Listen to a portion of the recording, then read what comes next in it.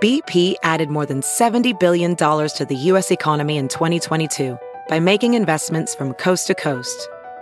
Investments like building charging hubs for fleets of electric buses in California and starting up new infrastructure in the Gulf of Mexico. It's and, not or. See what doing both means for energy nationwide at bp.com/investing in America. Have you heard you can listen to your favorite news podcasts ad-free? Good news. With Amazon Music, you have access to the largest catalog of ad-free top podcasts included with your Prime membership. To start listening, download the Amazon Music app for free or go to amazon.com/ad-free news podcasts. That's amazon.com/ad-free news podcasts to catch up on the latest episodes without the ads.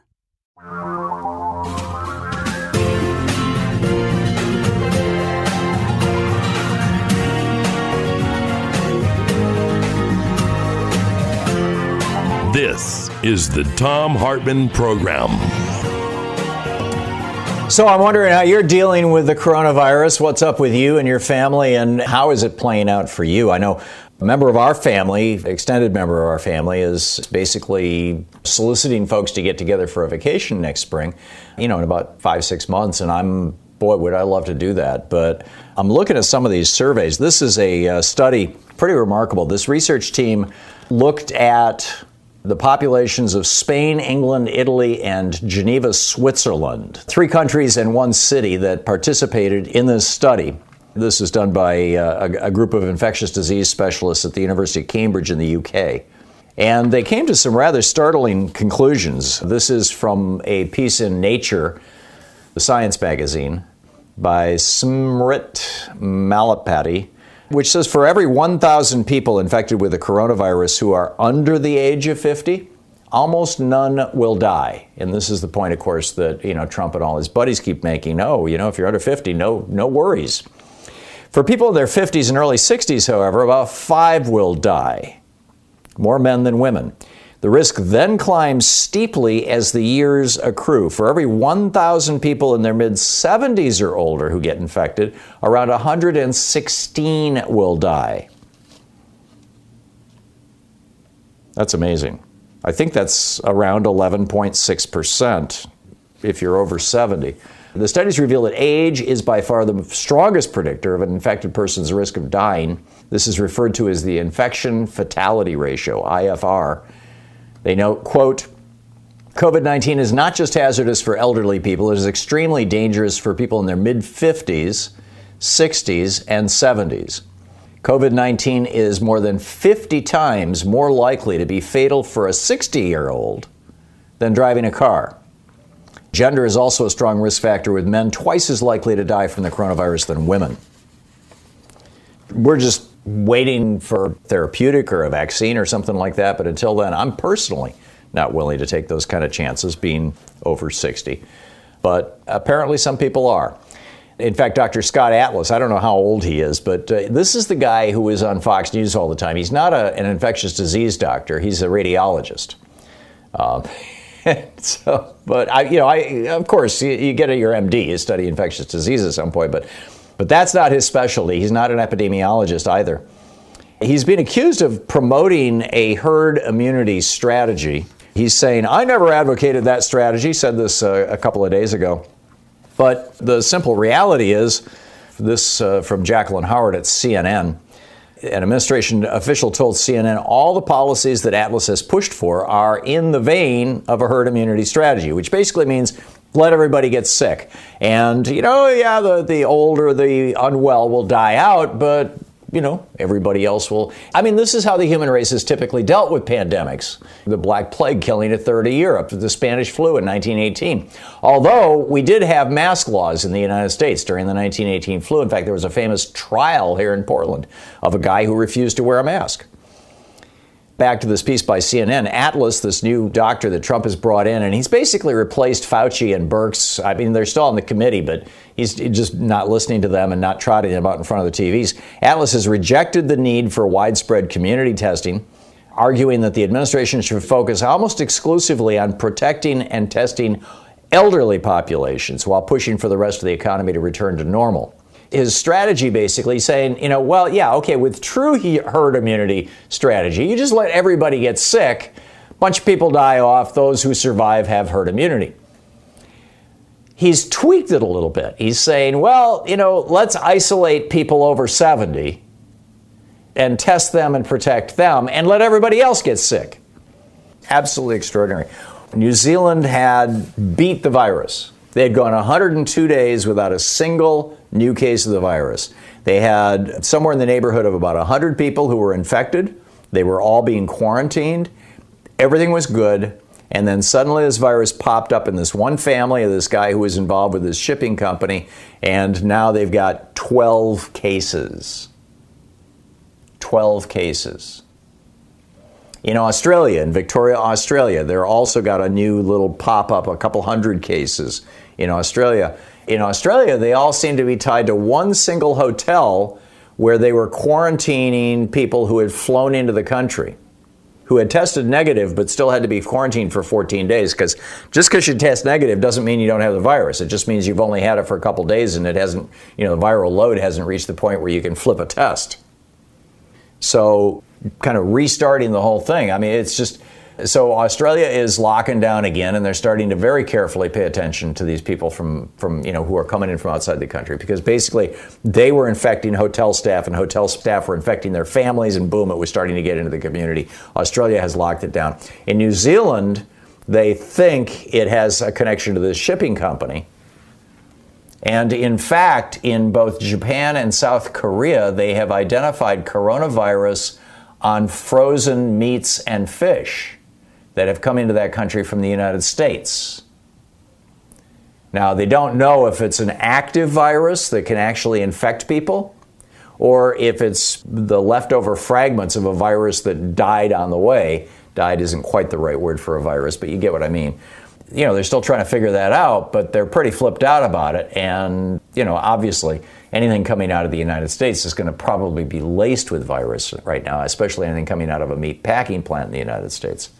So what Trump says about New Zealand with their 12 cases, he said this in his rally. He said, what you see going on in New Zealand, he said, they beat it. It was like front page news. They beat it. Now, this is where it gets really interesting. Donald Trump literally thinks everybody in the world does whatever they do because of him.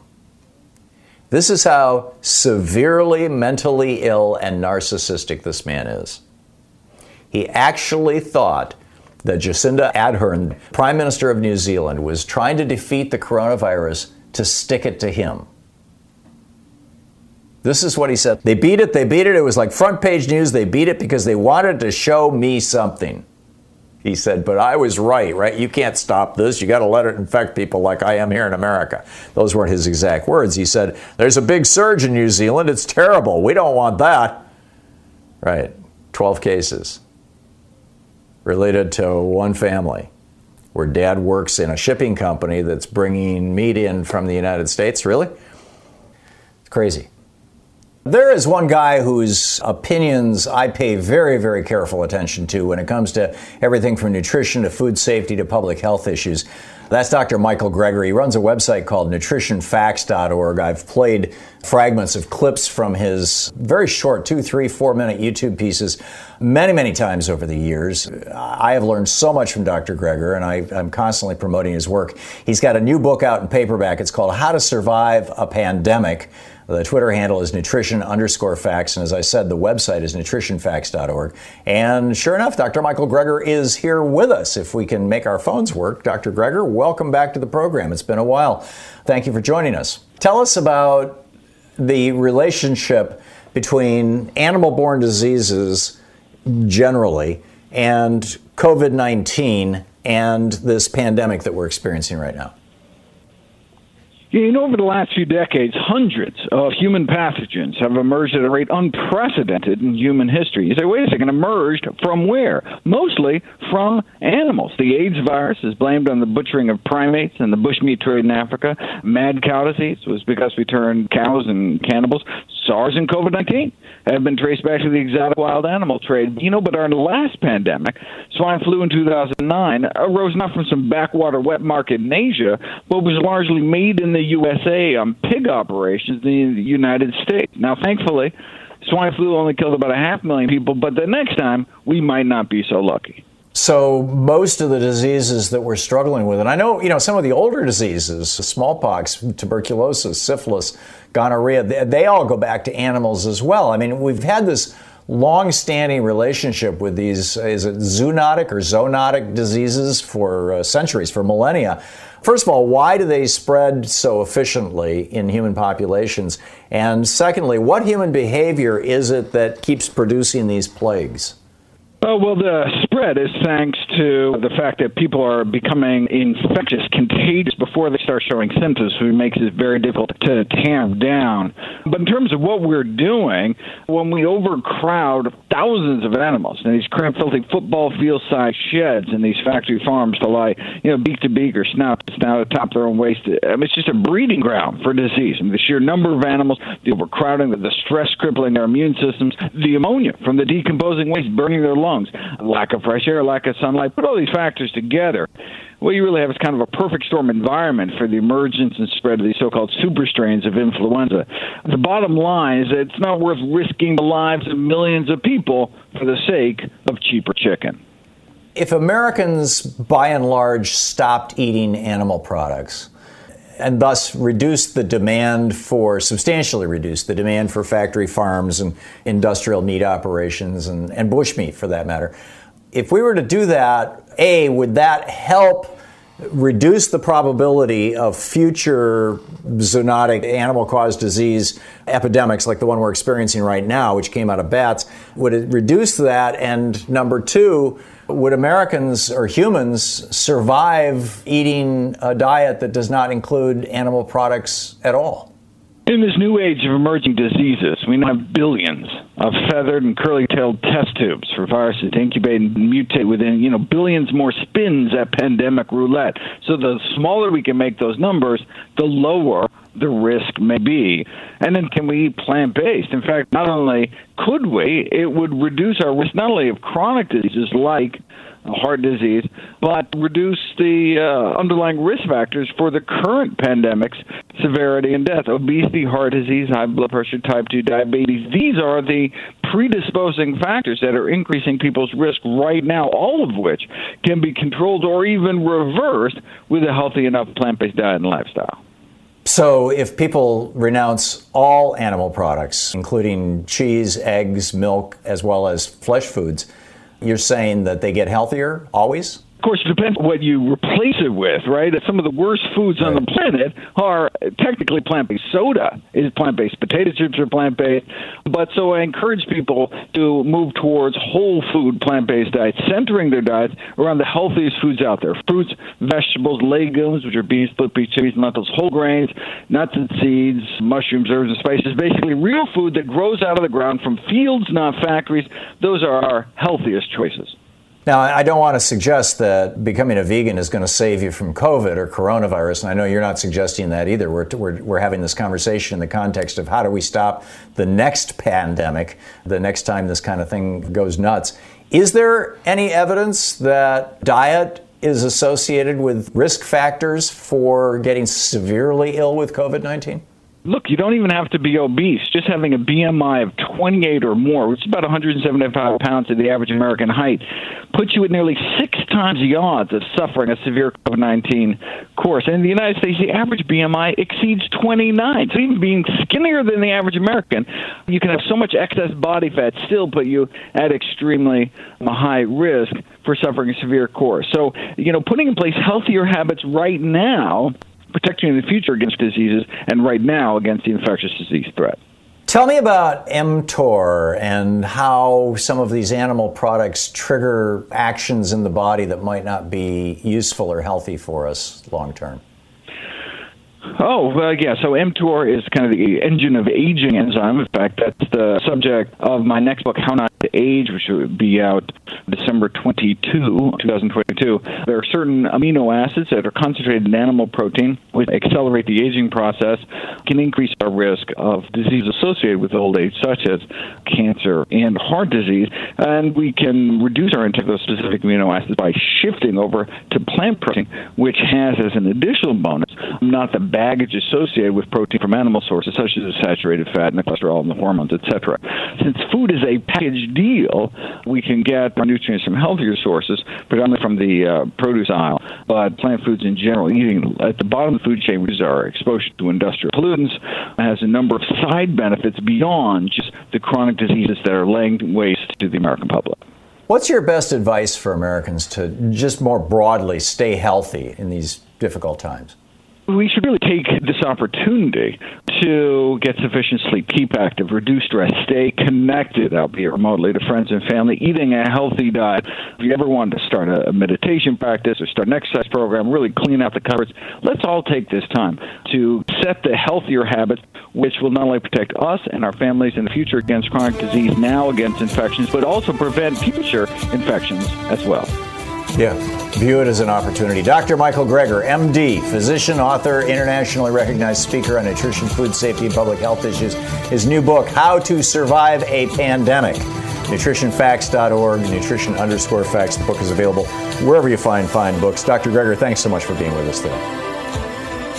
Keep up the great work. Thanks, you too. Samuel in Rose City, Michigan. Hey, Samuel, what's up? Well, Tom, thanks for taking my call. I'm kind of worried about coronavirus. I heard the Chinese found coronavirus in packaged meat from the United States. They did. And nobody's talking about it. There were two cases, and one was China and the other was either South Korea or Taiwan. It was another Southeast Asian country. And one involved, they're both frozen meats. One was frozen fish and the other was frozen chicken. In both cases, they tested positive for coronavirus on the surface of the food product. Now, that seems kind of alarming, but the coronavirus tests are not looking for an intact, viable, viruses aren't alive to begin with, but, infectious, shall we say, kind of living virus. They're not looking for that. What they're looking for are proteins, components of the virus, proteins that are unique to that virus, principally the ones that make up the spikes on the outside of the virus that let it infect cells. If somebody had the virus and they handled this fish and this meat, and then it got frozen, and the viruses were destroyed by time or by the freezing process or whatever it may be, there would still be those particles of protein on that chicken or fish that could be detected by the test. So nobody knows yet if this was actually viable virus or not. That's a big unknown, number one. And number two, we haven't seen this replicated over and over again. And number three, there have been no reliable cases, at least reported in the United States, of anybody getting coronavirus from their food. So this is something to be concerned about, but it's not something to be flipped out about, at least yet. Josh in Boulder, Colorado. Hey, Josh, what's up? Hey, Tom. I wanted to thank you for having Dr. Michael Gregor from NutritionFacts.org on to talk about the link between factory farms and pandemic viruses. I just wanted to add to your conversation with Dr. Gregor, in addition to making changes towards a plant-based diet for our health and reducing the risk of pandemic virus spread, there's also legislation called the Farm System Reform Act that was introduced by Ro Khanna in the House and Cory Booker in the Senate that would phase out existing factory farms and stop new CAFOs from being built. And so I encourage everyone to contact their representatives to also support this legislation. Yeah, amen. And did you know Cory Booker lives on a 100% pure plant-based diet? He's a vegan? So does Tulsi Gabbard. There's a few vegans now. And so does Bill Clinton. Two of them ran for president. Pretty cool how it's really expanding. And actually, the first gentleman here in Colorado, Governor Polis's husband, is also a vegan. It is spreading. Thank you, Josh. In fact, Louise and I we've actually kind of, because we were speaking for myself, I was slowly gaining weight as, just not exercising, I guess, as much as normal.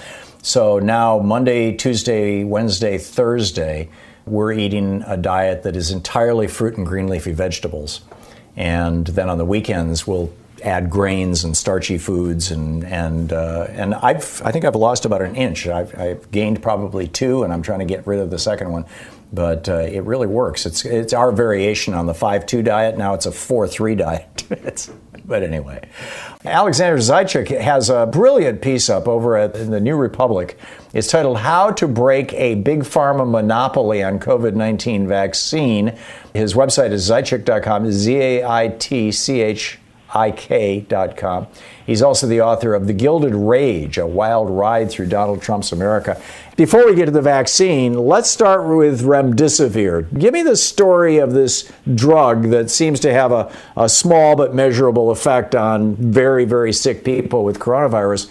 Where did it come from? How was it developed? Who paid for that? What are they charging for it? Who's making money on it? Right. Well, it's a long story that involves a lot of different layers of investment, beginning with basic research funded by the National Institutes of Health into the That's field. You and me. Yeah, it's you and me and everyone listening. Exactly. Billions of dollars went into the general area that remdesivir represents, which is an antiviral targeting certain RNA proteins. And that research allowed 2 researchers with Gilead Sciences, which is a major pharmaceutical company based in California, to quote unquote invent this molecule, which they were originally hoping would have activity against Ebola. And it was shelved, and that proved not to be the case. It was later rediscovered during a scan of Gilead's molecular library, they call it, by the Centers for Disease Control, who thought that it could have activity against things like coronaviruses, which it turns out, some asterisks, is that it appears to have activity against people with severe COVID. But the trials that led to this discovery and its eventual fast-track authorization by the FDA was completely paid for almost by government and military agencies. Okay, so let me just get this straight, Alexander. Yeah. So we paid for the raw research that led to this category of drugs. We paid for the specific research that led to this particular drug. We paid for the safety and efficacy studies on this drug. So the manufacturer now, how did they get exclusive right to manufacture this? And what does it cost to make? And what are they going to charge us for it? They have a markup right now. There's different tiers that they're charging, but basically they marked up 50 times the cost of manufacture in a pandemic. Whoa. Unconscionable. And the reason this is allowed to happen is a loophole in the law. We have legalized monopoly in the form of patents, which we allow to take place even in the field of medicine, which there's a good argument that you should not have monopoly control of medicines when you can drive up the price, especially in a public health emergency like we have right now. But there's also a mechanism within the law for the government to override those legal monopolies. And that was what I was getting at with my article, which is basically a contribution to a chorus of voices that are coming out now saying, let's use that power, that override power, which is written very explicitly into the law for crises like this. So rather than doing it the stupid way, like we did with remdesivir, that costs us a fortune and makes, 50 times, that's mind-boggling. You walk into a store and buy anything, you buy a $20 shovel and maybe it costs $3 to manufacture. That's not a 50-time markup, right? From manufacturer to wholesale, from wholesale to retail. That's mind-boggling. 50 medical friggin' times. Have been compared to printing presses for money. That's basically what they are. Yeah. Because it's an inelastic market. Yeah, absolutely. People are going to pay hospitals. So how do we do this with the vaccine? We've got 2 major vaccine candidates that look like they're probably going to be the ones that are going to be rolled out just in time for the election. And then there's I guess a couple dozen others that are in development just in the United States. How much are we paying for all this, and who's going to own these, and what do we do about this? Well, through BARDA, the U.S. government has contributed, I think, upwards of $10 billion at this point for the various vaccine BARDA? research programs. That's the Pentagon agency that funds biomedical research. They've put billions into these vaccine candidates. The markup won't be quite as high for vaccines, but we don't know because there's no transparency with these companies, even though they're using government funds. And there's also no price controls.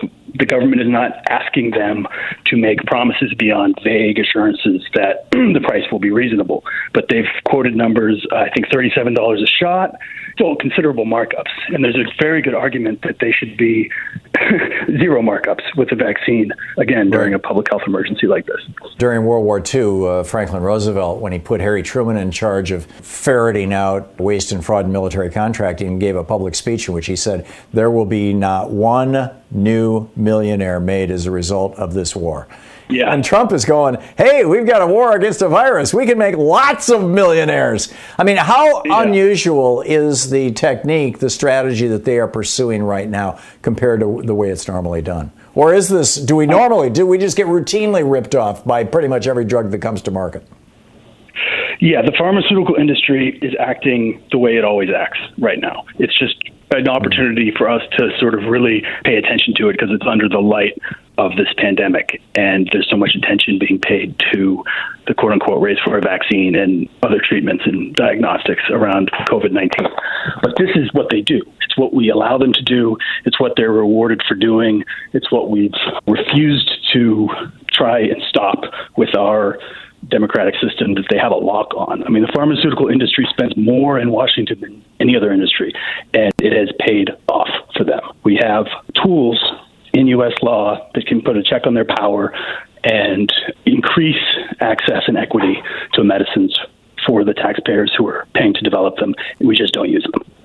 We're talking with Alexander Zaitchik, the author of The Gilded Rage, Wild Ride Through Donald Trump's America, and most recently, a great piece over at the New Republic, How to Break a Big Pharma Monopoly on a COVID-19 Vaccine. Alexander, what can we do about this? If I was to call my elected officials, what would I say? Or is that even the appropriate pressure point?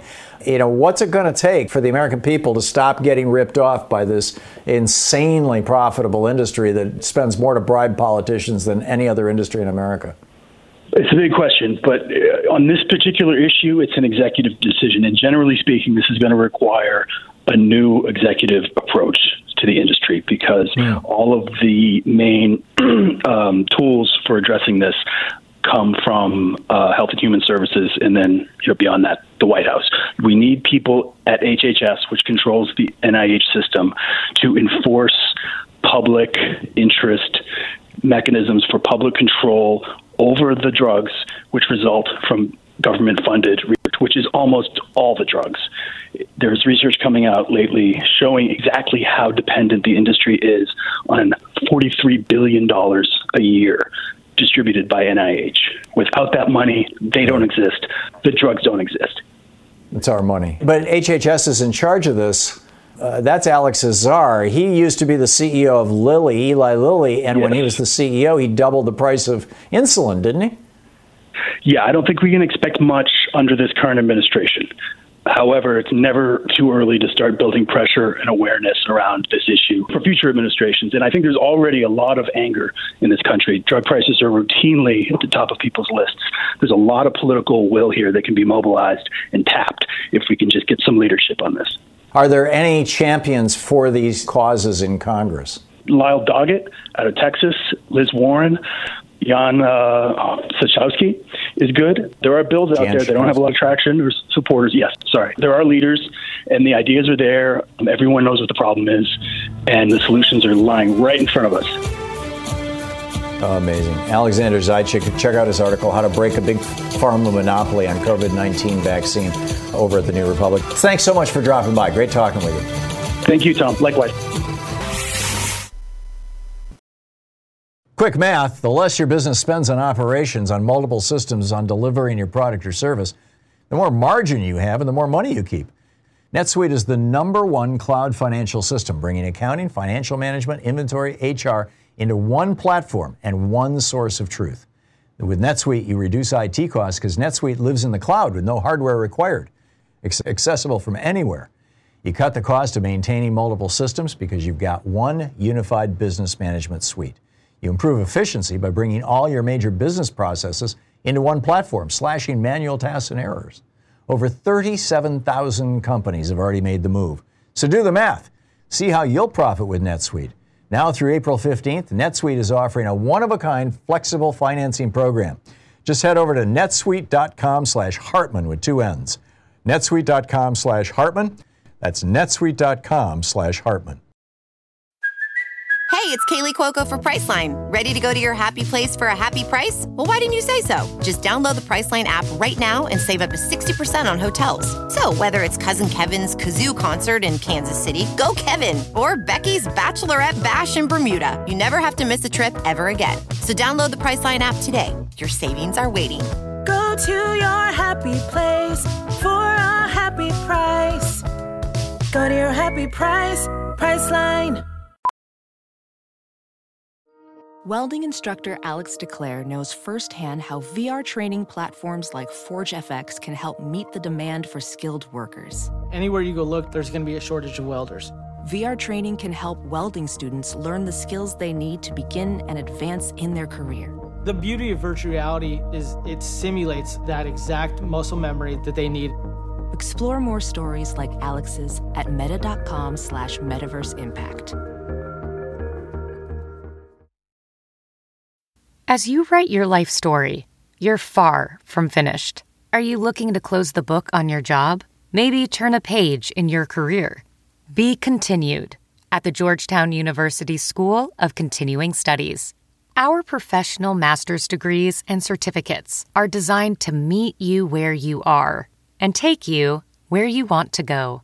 At Georgetown SCS, the learning never stops, and neither do you. Write your next chapter. Be continued at scs.georgetown.edu/podcast.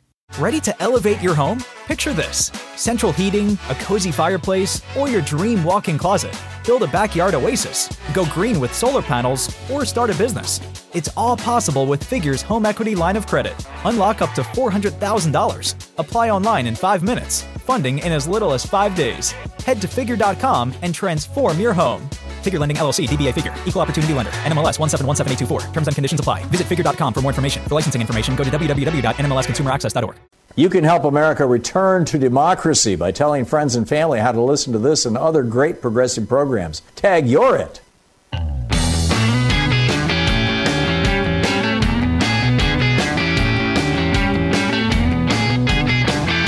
So the first COVID-19 deaths linked to the Sturgis motorcycle rally was reported in Minnesota. The Washington Post writing about this. A Minnesota biker who attended the Sturgis motorcycle rally has died of COVID-19, the first fatality of the virus to be traced to the 10-day event. His case is among at least 260 cases in 11 states tied directly to that Sturgis motorcycle rally, according to a survey of health departments by the Washington Post. Epidemiologists believe that figure is a significant undercount because the rally goers are, not enthusiastic about being tested and won't go along with contact tracing. Therefore, the true scope of the infection stemming from this might never be known. It's just pretty remarkable stuff. Teresa in Lincoln, Nebraska. Hey, Teresa, what's on your mind today? Hey, Tom.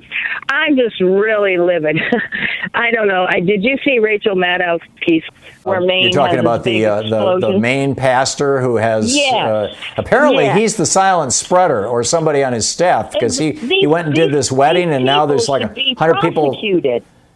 I agree. This is people's lives that they're playing with. Well, he's already killed one person. Yeah. I was so livid after that. Just about blew up. I mean, what is going on? What is wrong with people? And he's supposed to be this great religious leader, and yet he don't care about other people's lives? Seriously? But here's, if you want to know where to focus your anger, Teresa, this guy is just some guy trying to make a living, right? He's trying to make a living in the religion business. And if you want to make a good living in the religion business, you got to get a large following. You got to get a lot of people to show up every week and put money in the collection plate. And when they don't show up, they don't put money in the collection plate, but the rent is still due and you're in trouble. So, he's trying to make a living in the religion business. And the president of the United States told him and all of us that it's not that big a deal. It's like the flu. President Trump's spokespeople, Rush Limbaugh, oh, it's just the common cold. Don't you know coronaviruses are just common cold viruses? Trump gets 1,500 people together for the last day of the Republican convention, none of them wearing masks, or maybe 3 or 4 of them, but, the vast majority not. And he doesn't have a mask. And it's like this guy is simply trusting Trump and the Republican Party. And, I don't think that this pastor actually did his homework, because I think if he did, he'd be scared to death. The guy's in his 50s. Well, exactly. And they informed him on Saturday, and then Sunday he goes and has his church service. I mean, really? Well, it's because he didn't believe it. Trump said it's a hoax. He is trusting his president. This is the power of the bully pulpit. Do they not believe that there's 187,000 people dead already? No, 3 days ago, Donald Trump told him it's only 9,000 people, Teresa. I don't care. 9,000 people is 3 times what the dang, they're all concerned about 9/11. Oh, my God, well, that's 3 times as many. Come on.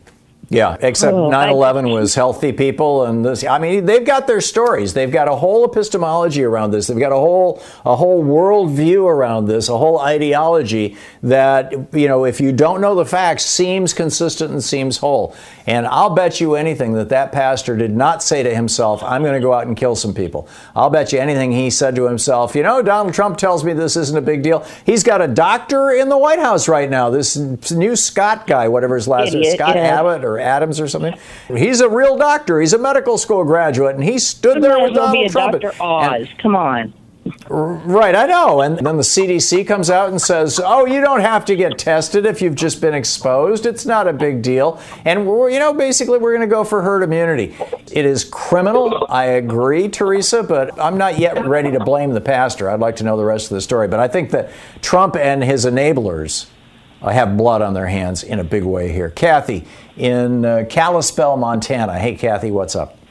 Pleasure to talk with you, Tom. I just wanted to call and mention that there are basically, my understanding is there are 3 separate programs in Social Security. And I'm sure you're familiar with them. I would just like to ask you to clarify which ones end at which time. Sure. The retirement fund, which is not actually called that, but you know what I'm talking about. I think it's called old age insurance. That fund will end in 2023. We don't have the exact month. The Social Security Disability Fund, which pays for people, like my friend Michael Hutchison, who did break his neck and was paralyzed, that fund will be exhausted in June of next year. And the Widows and Orphans Fund, I don't know. I don't know if that's tied into the disability fund or if it's a standalone fund. That would be a question for Alex Lawson or Nancy Altman. Okay, we also have SSI, which is for people who have never been able to pay much into the system, but say developmentally disabled.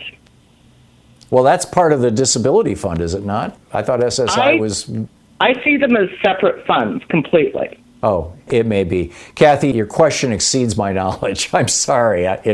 This would be a great topic to get Alex Lawson back on the program. It's been a long time since Alex been on, and he can talk about the consequences of this. And he'll speak from a position of really serious knowledge. So Sean will be working on that. Kathy, thanks for the call and thanks for asking the question. I'm sorry I don't have a clean answer for you, but we'll get to it. Morris in Long Beach, California. Hey, Morris, what's on your mind today? CDC, the Center for Disease Control, in my opinion, I believe they've been co-opted. They issued a statement, of course I got this from American television.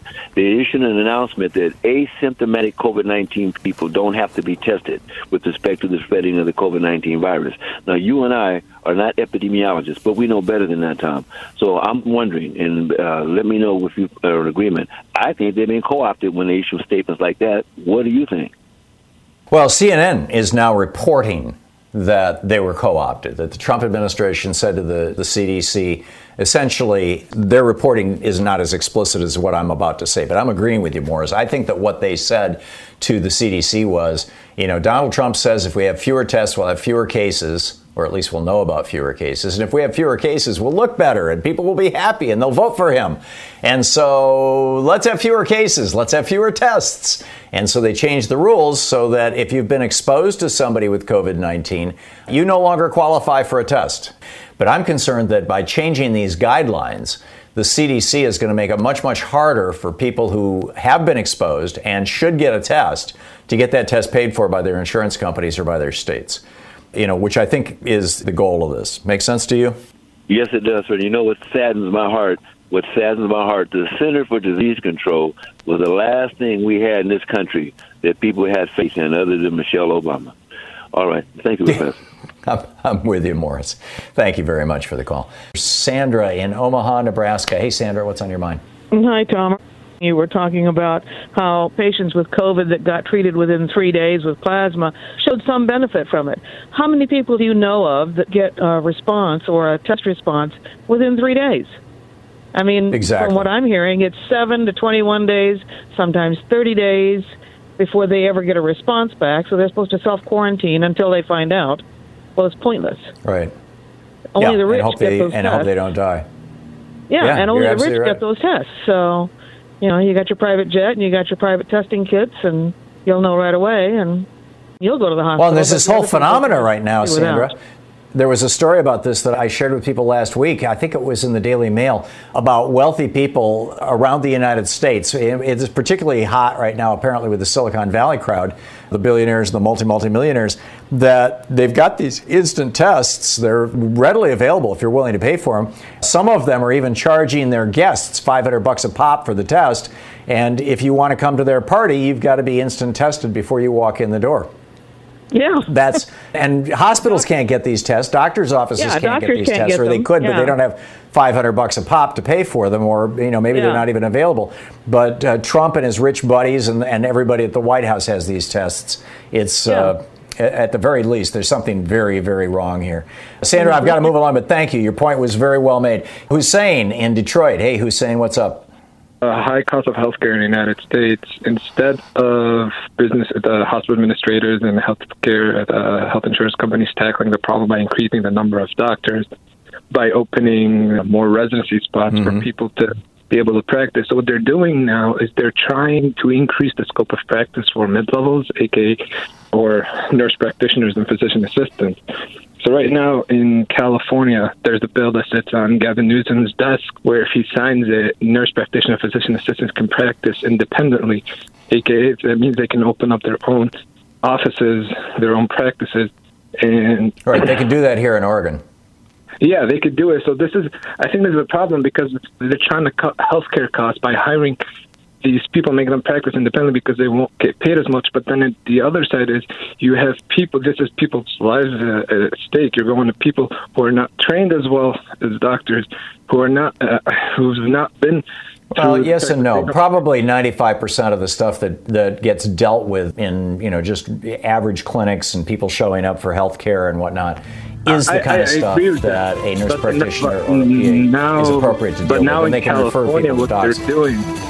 But now what they're doing in California is just expanding the scope of practice where they can read their own imaging. The solution to this, Hussein, is not, first of all, I'm not opposed to expanding the scope of practice, but the solution is to stop the AMA's cap on the number of doctors who can graduate from medical schools. That's the problem we have here. They tried to drive up scarcity to keep wages high. Visit ThomHartman.com for audio and video archives. There's a lot of people graduating with PA or nurse practitioner NP degrees who easily could have been doctors had the slots been available.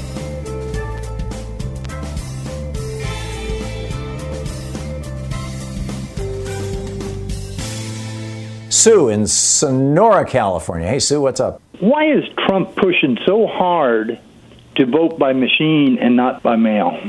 I believe that it came out of the early surveys, and this goes all the way back to May and June, that found that people who consume Fox News and right-wing hate radio generally don't think that this virus is a risk to them or a danger to them, whereas people whose principal news sources are CNN or MSNBC or the big networks tend to believe that the coronavirus is deadly and is a danger to them. And as a result of that, people who consume their news through Fox News and right-wing hate radio are more likely to think that voting in person is not a big deal. That's why only 20% of Trump voters report that they're going to vote by mail. Whereas people who consume their news from, mainstream sources realize how dangerous this virus is, and about half of them are going to vote by mail. And so when Trump saw those statistics, or when his campaign and his strategists saw those statistics, they said, okay, the Biden vote is going to be a by-mail vote. And if we're going to claim that the election was stolen, we have to figure out a way of claiming that vote is illegitimate, or, delegitimizing that vote. That's what's going on, Dennis. It's very simple. Wally in Cleveland. Hey, Wally, what's up? I've been thinking about something I have heard no mention of, and that is if we're at cases about 50 to 60,000 per day, and if that's going to happen, which I'm sure it will, 4 weeks before election, you do the math and multiply it, you could have 2 million people that are, for one, scared to death. We don't know how each individual is going to handle that. Are they going to vote, or are they not going to vote due to it? And that's an awful lot, big, high percentage, I think, that we're going to lose of voters due to that. Yes, increasingly what's happening, these are anecdotal reports, of course, but we're hearing from hospitals and things that a lot of the cases that are coming in now are coming in as a consequence of people not wearing masks. So it may be that the people who are dying off and being intubated are the Trump pumpers. I don't know. Wally, thanks for the call. There's going to be a lot of analysis done for a lot of years about the consequences of this particular pandemic on this particular election, as well as a whole bunch of other consequences or side effects of it.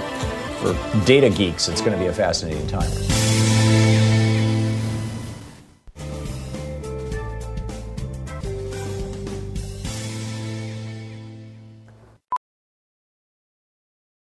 As a professional welder, Shayna Ford uses Forge FX to practice over and over, which helps her improve her skills. The more muscle memory that you have, the smoother your weld is. Learn more at meta.com/metaverseimpact.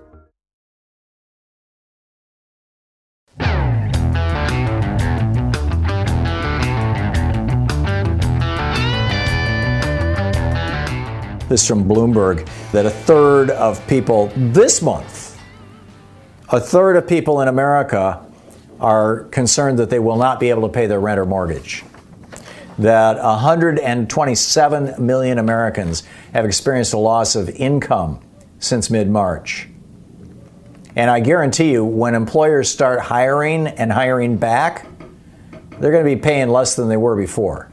Because there's going to be a lot of people looking for jobs, and employers are going to be sitting in the catbird seat. In fact, I'm certain that's already going on, and it probably accounts for this statistic. 127 million Americans saw their pay go down.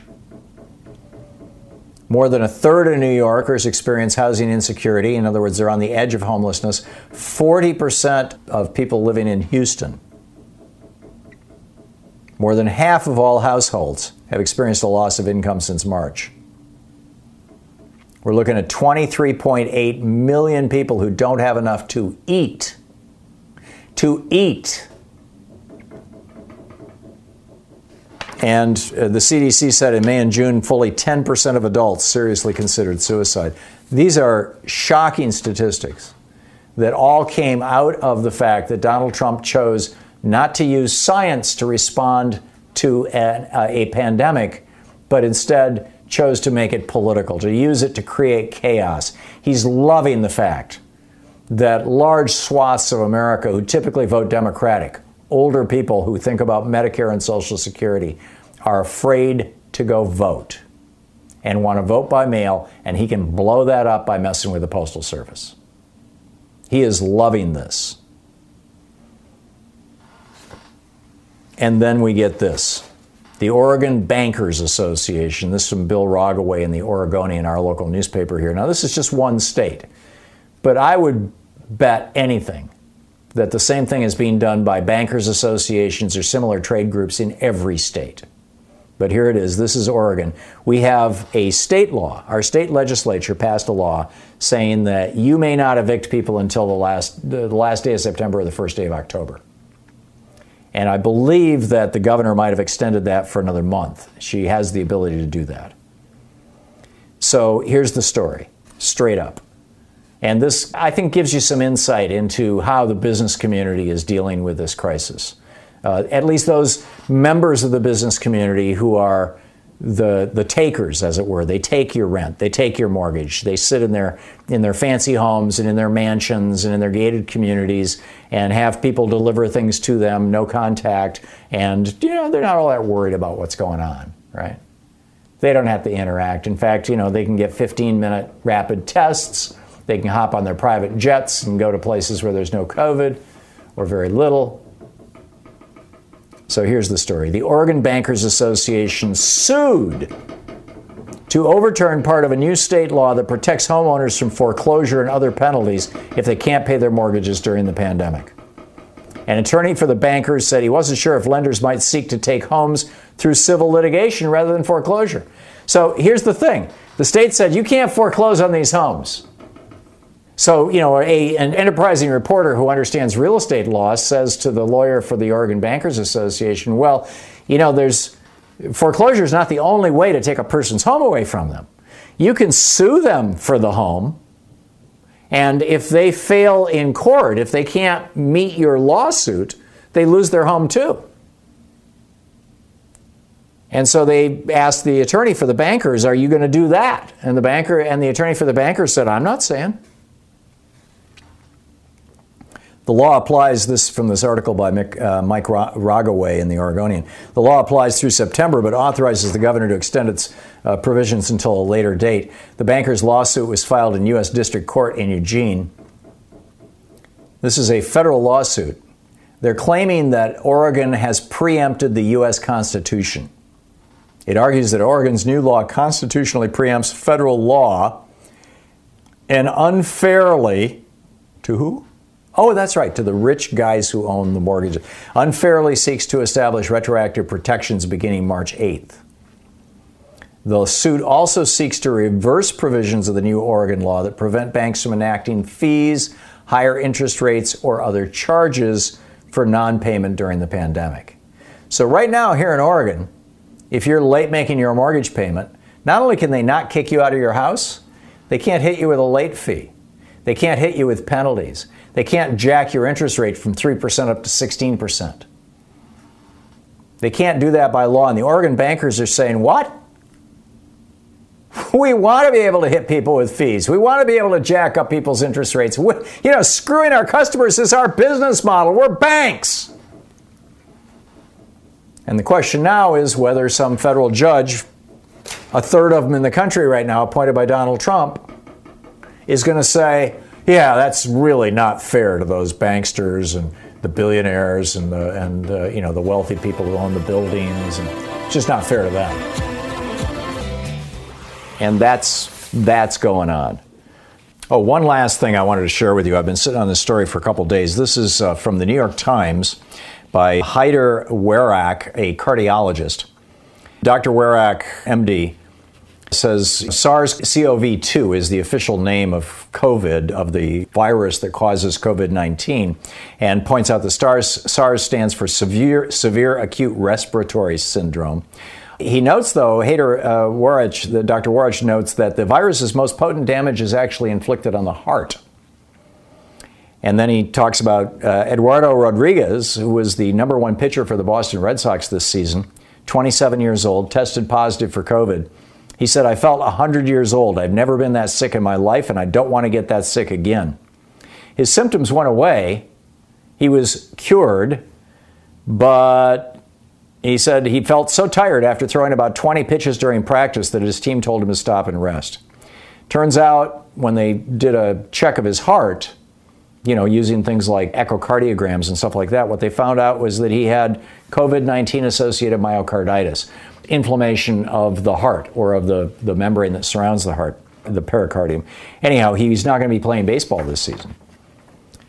This is from this New York Times article, multiple football players have possibly developed myocarditis from COVID-19. In an intriguing new study for Germany, researchers studied 100 individuals with a median age of 49. Half of them were older than 49, half of them younger, who had just recovered from COVID-19. Most were asymptomatic or had mild symptoms.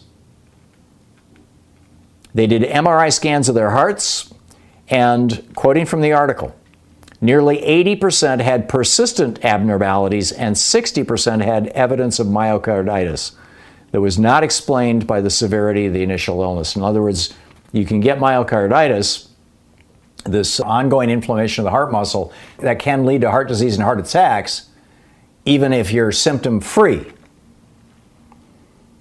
He said, this makes it clear in young patients who had seemingly overcome SARS-CoV-2, it's fairly common for the heart to be affected. We may only be seeing the beginning of the damage.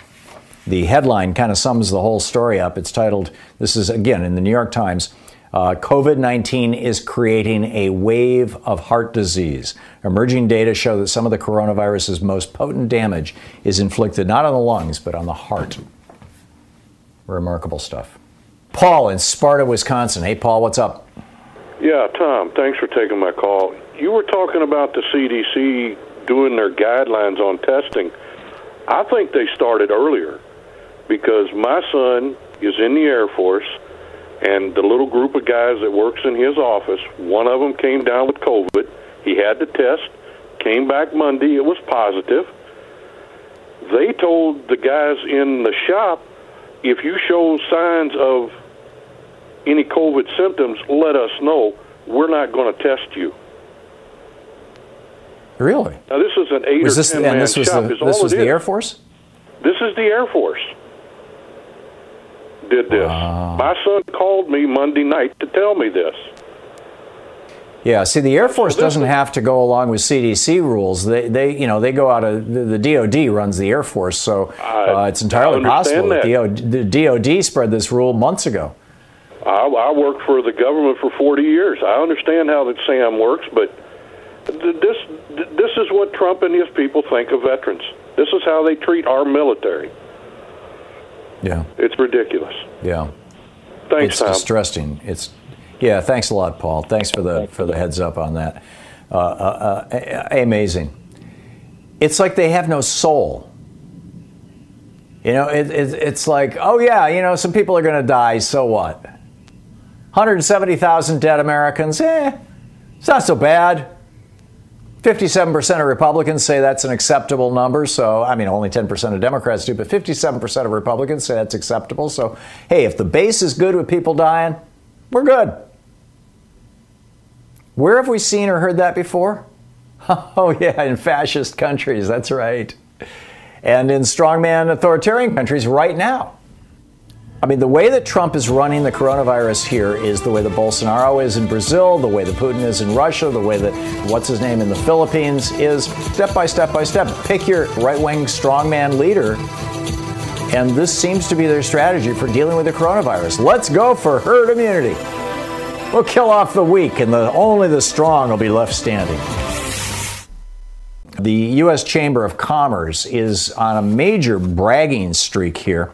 Mitch McConnell has now said no piece of legislation is going to pass the United States Senate until we can give immunity to big corporations in the United States from lawsuits because they have taken actions which cause people to become infected with COVID, or they have taken actions which ignore people in their workforce who are sick with COVID. No action can be taken legally against them. He wants that written into law.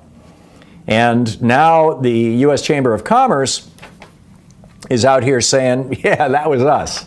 We did this. The Washington Post is reporting that the Chamber's, quote, Institute for Legal Reform wrote draft legislation designed to shield companies from liabilities related to the pandemic, and they distributed it to state and federal lawmakers.